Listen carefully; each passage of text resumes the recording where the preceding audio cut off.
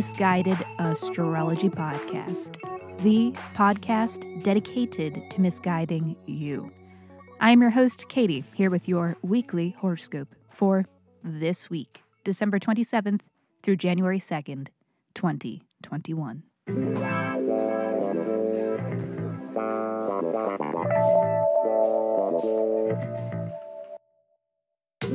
Welcome back to the podcast where I don't know you, but it might seem like I do because I am sharing musings that are based on the sun and the moon and the planets and shit.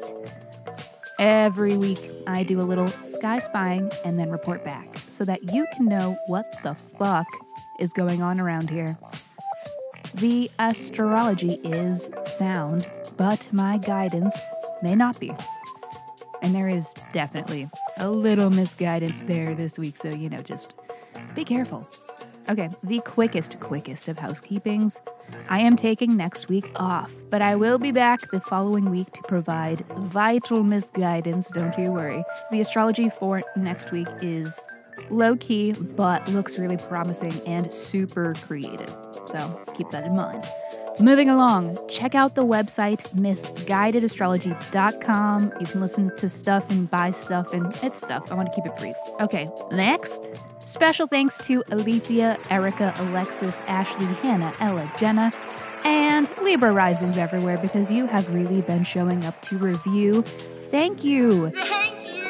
Beauties, gorgeous persons, thank you for the reviews and the shout-outs.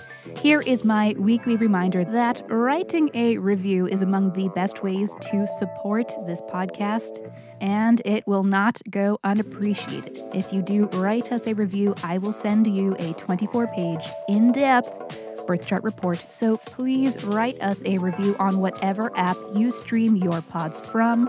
Or if your pod streaming app doesn't allow reviews, then tag us in a post on social media. And once you do, please reach out and let me know so that I know where to send you your report. Just email your birth date, time, and location. Yes, to misguidedastrology@gmail.com. Lastly, check out our mother pod, Misguided Astrology, for episodes where we answer listeners' questions with a little help from their birth charts. We release those episodes when we can, and we are always taking new submissions. So if you are not afraid of receiving a little misguidance, then please write in and be sure to include your birth details and a question that is unique to you that you are hoping the sky can help answer. And finally, let me shut up so that I can keep talking because this is your weekly horoscope.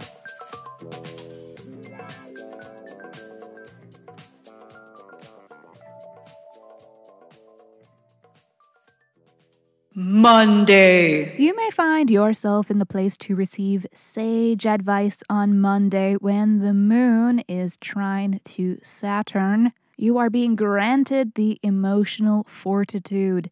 This is a positive emotional outcome only wisdom can provide. So hug a grandma for maximum impact. Tuesday. Oh yeah, something everybody can enjoy. Jupiter has taken its final leave of Aquarius and will spend the next 5-ish months in friendly, familiar Pisces. This is a big boost to the themes and topics that Pisces and Jupiter share, those being spirituality, belief, questing, adventure, travel, and healing. You could also consider that this is a time when Jupiter, the planet of abundance, expansion, enthusiasm, and optimism, will be creating opportunities pertaining to Piscean themes, those being art, creativity, healing, intuiting. So this is a great few months for art, for creative ventures, as well as for healing or therapeutic practices. Entertainment industry and culture might see a big boom during this transit, It's a time for the arts to thrive. You may notice things like infectious new songs, groundbreaking films, a lot of Oscar buzz, big game-changing creative projects that are known to be iconic and emblematic of their time. These are the hallmarks of Jupiter in Pisces. So just expect a current of optimism and hope during this transit, is what I'm saying. And even if it's not real, genuine hope, then it may just be good old-fashioned, shiny distractions that keep us entertained and oblivious.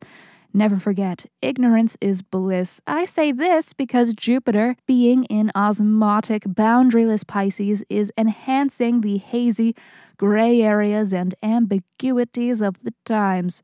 And also, I say this because Jupiter is co-present in Pisces with Neptune, the watery planet of illusions, which may indicate an element of things not being quite as they seem, rather theatrical, putting on a show. The goings-on may seem hazy and at times unclear during this period.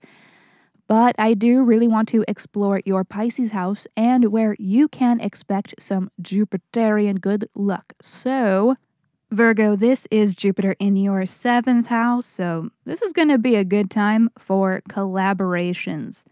This is the house of one-on-one teamwork, so opportunity will generate from intimate dynamics.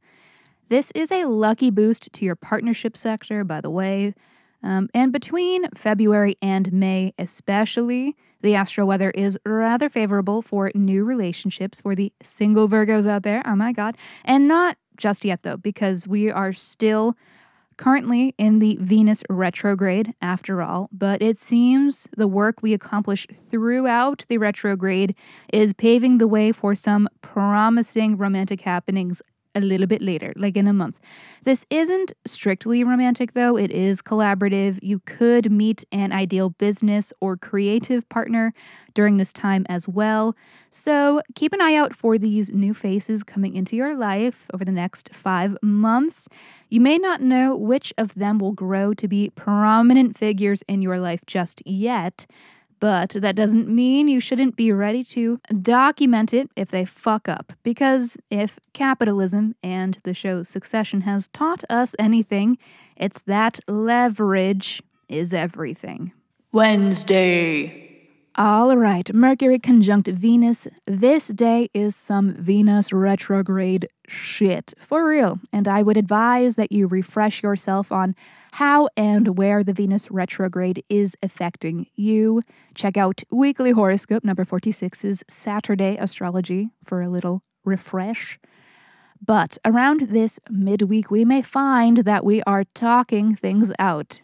There are verbal exchanges occurring around the themes and topics of your retrograde. The point and purpose being that we are reconsidering things, reworking situations as they exist at present. Mercury, the planet of communication, is conjunct Venus, the planet of love and art. So this indicates either creative brainstorms or romantic hashings out.